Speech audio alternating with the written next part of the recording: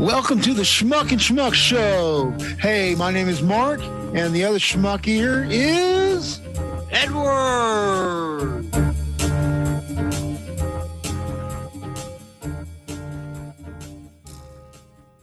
And this is actually a subject I was going to ask Bruce about, the role of contractors. Okay. Has there been in where you're living times where they didn't accept your contract bid because of you being a white American compared to considering a black American's honestly? Yeah. Honestly? All the time. All the time. Okay. All the time.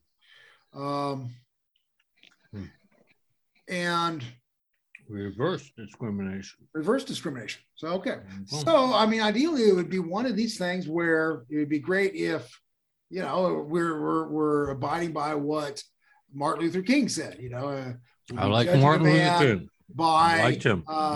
By your deeds, not the color of your skin. He was a good man. Yeah, I love Martin Luther King. So, and I'm a sports nut. One of the main reasons. I mean, listen to me. Listen, I go to a job site, right? There's 20 people on the job site. One of them's black. What is the first thing you think in your head? Can he work? True. No, true. I don't know. Pick up that 50 pound of cement. What do you bag think over when there. you see that one black guy? It's the, for lack of a better term, he's a token black guy. I hate to say it, but it's true. He's token from South Park. Yeah. I mean, yeah. You cannot. Does he have the skills? Does he? Well, yes, that's the thing. I mean, listen, I hate to put it in those, but every job site we go to, there has to be either one person of color or a woman on the job, plain and simple. In fact, the application. If it's a state hand job, if it's a state contract. The job applications, if you want to live in this ideal world, should have nothing in there about race or gender. Now, I don't want to say that person's not qualified to do the job, because they probably are. I don't want to say the only reason they got that job is because their sexuality or their sex or the color of their skin. But I mean, it's kind of, it kind of jumps out at you. You know what I'm saying? And really, people don't know this. I'm going to tell you something. I'm going to blow your mind. The only thing you're supposed to put on a job up, we don't have money to fight it. But anyway, the only thing you're supposed to put on a job application is your name, your contact phone number, your address, and your work skills. Sign off on that, period. That's the only thing legally that's supposed to be on that application. Right. Everything else is added. Do you think? But who's going to fight it because he wants a job? Let me put it to you this way: if you were Joe Biden's nominee for the Supreme Court, how would you feel? If I was what? If you were the white Joe man, Biden's nominee for the Supreme Court, how would I feel? Yeah. Do you don't think it might be in the back of your mind somewhere? The only reason I got nominated is because I'm a black woman. Yeah, but they take that to their advantage. Yeah. Well, here I'll be the thing there. The only reasons why the Republican. I'm not saying that is the reason. The only reason the Republican Supreme candidates got nominated is because they had the views that was supported by that Republican Party. Yeah, but your interpretation of the Constitution of the United States is not the same as the color of your skin. There's nothing about There's nothing about color in the Constitution, though it does say men. It's interesting to think about it. You and your. I'm just trying to tell you. Well, I'm telling you. If you want to read it for what it is, well, whatever. Yeah. Okay, go ahead. Well, do you think that minorities would have been able to progress in this country if we didn't have affirmative action? That's a good question. I mean, honestly, I can't answer that because I think that you know, they would see the problem is that some people will let that become an obstacle, and some people will just work hard no matter what. Right. And I don't like to be one of those people who says, well, they're just getting a job because they're colored, because that's not true, because they might have the skills that it needs, that they're looking for. They might have the best skills. Well, I don't know. thing. But the problem is when you have a Should be law about there that skills. puts something in there, just like the nominee for the Supreme Court. I'm not saying a black woman wouldn't be the best nominee, but it calls into question when you start having to check boxes. They have to be this, they have to be that. Yeah. Well, you so do you believe that calls into question their qualifications.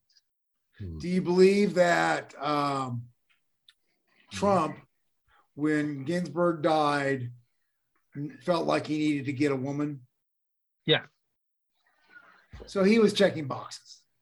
Yeah. Right. I'm not saying He he's was any more checking right boxes. or wrong than Trump or Biden. Trust me. Yeah. He, pretty much every Supreme Court justice is being, some sort of boxes are being checked out. So just because everybody does it, does it make it right? No, but I mean, what do you, what are the requirements to become a Supreme Court justice? I would hope it's somebody who can interpret the Constitution. That's their that knows job. the law. Yeah. Yeah. Who knows the law Yeah. and how the Constitution applies. Yeah. Yeah. To circumstances or the facts in real life. That's all. Yeah.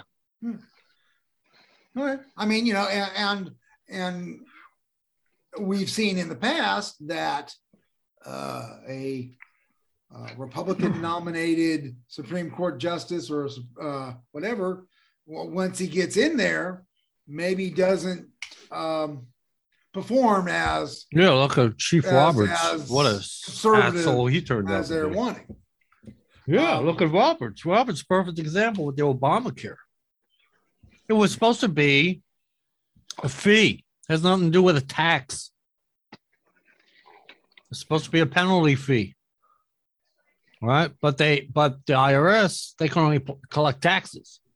So he sliced and diced the wordage and actually upheld the Obamacare as constitutional. And that was Roberts.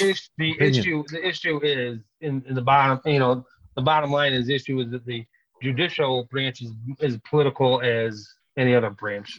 That's to a degree. To a degree. Yeah, to a degree. It'd be great if they were totally separate deals. If we had a separate judicial department compared to the executive branch. The last president, he tried to control that judicial branch pretty hard. Biden, it may be his longest lasting impact. He nominated 3 and got 3 judicial. Yeah, 63, which is pretty impressive.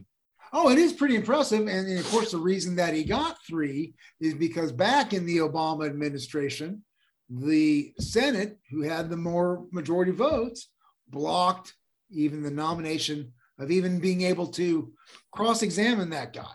They totally basically said, Democratic Party, we don't believe that you guys can, produce a Supreme Court candidate that we could support. And it used to be that the Supreme Court guys would get a 60% Senate approval, but that was back in the day when the Democratic senators, or at least the appearance, or Democratic Congress seemed like they used to communicate better.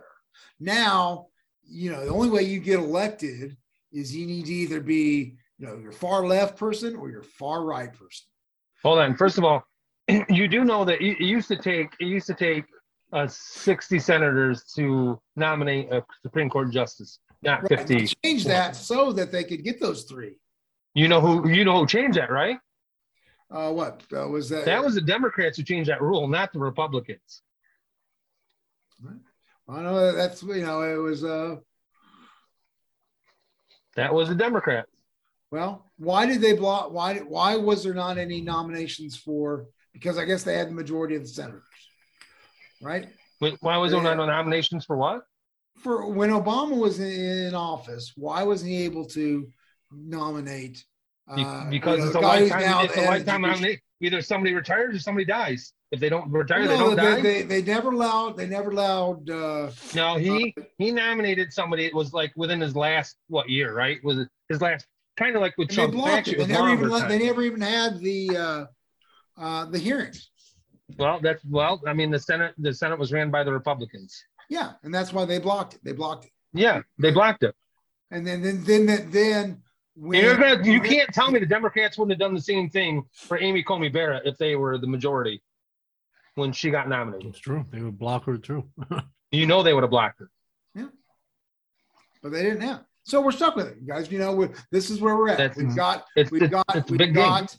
We have a very conservative Supreme Court. I have a feeling the world of Roe versus Wade will be gone. And yeah, they'll send it back to the states. Okay. And what's wrong? What is wrong with that? What's wrong with the states? I sort of see Bruce's thing, but well, what's wrong with it is that but I don't know that we don't have. I don't know. I think it does fall under that Fourth Amendment, so that's where I tend to also disagree. I'm going to tell you something right now.